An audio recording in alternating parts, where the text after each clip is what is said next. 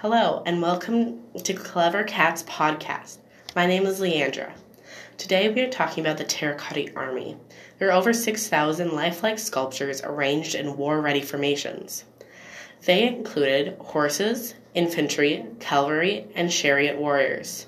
There are 3 pits with lots of warriors in each of them. It was built sometime around 246 BC to 208 BC.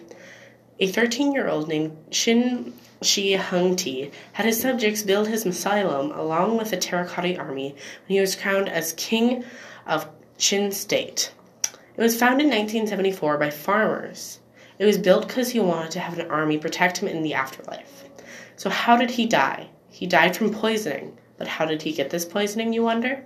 Well, he was trying to find an elixir to make him immortal, but what he thought was the elixir was actually poison, and he died.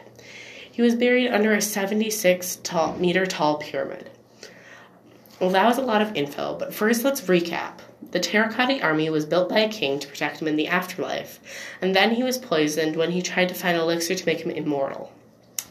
Before I go, here are 3 interesting facts about the Terracotta Army. 1. It was one of the greatest archaeological finds of the 20th century. 2. It was constructed about 2,200 years ago. And 3. No 2 figures are the same. The Terracotta Army is actually an amazing thing. Now I must go. Bye.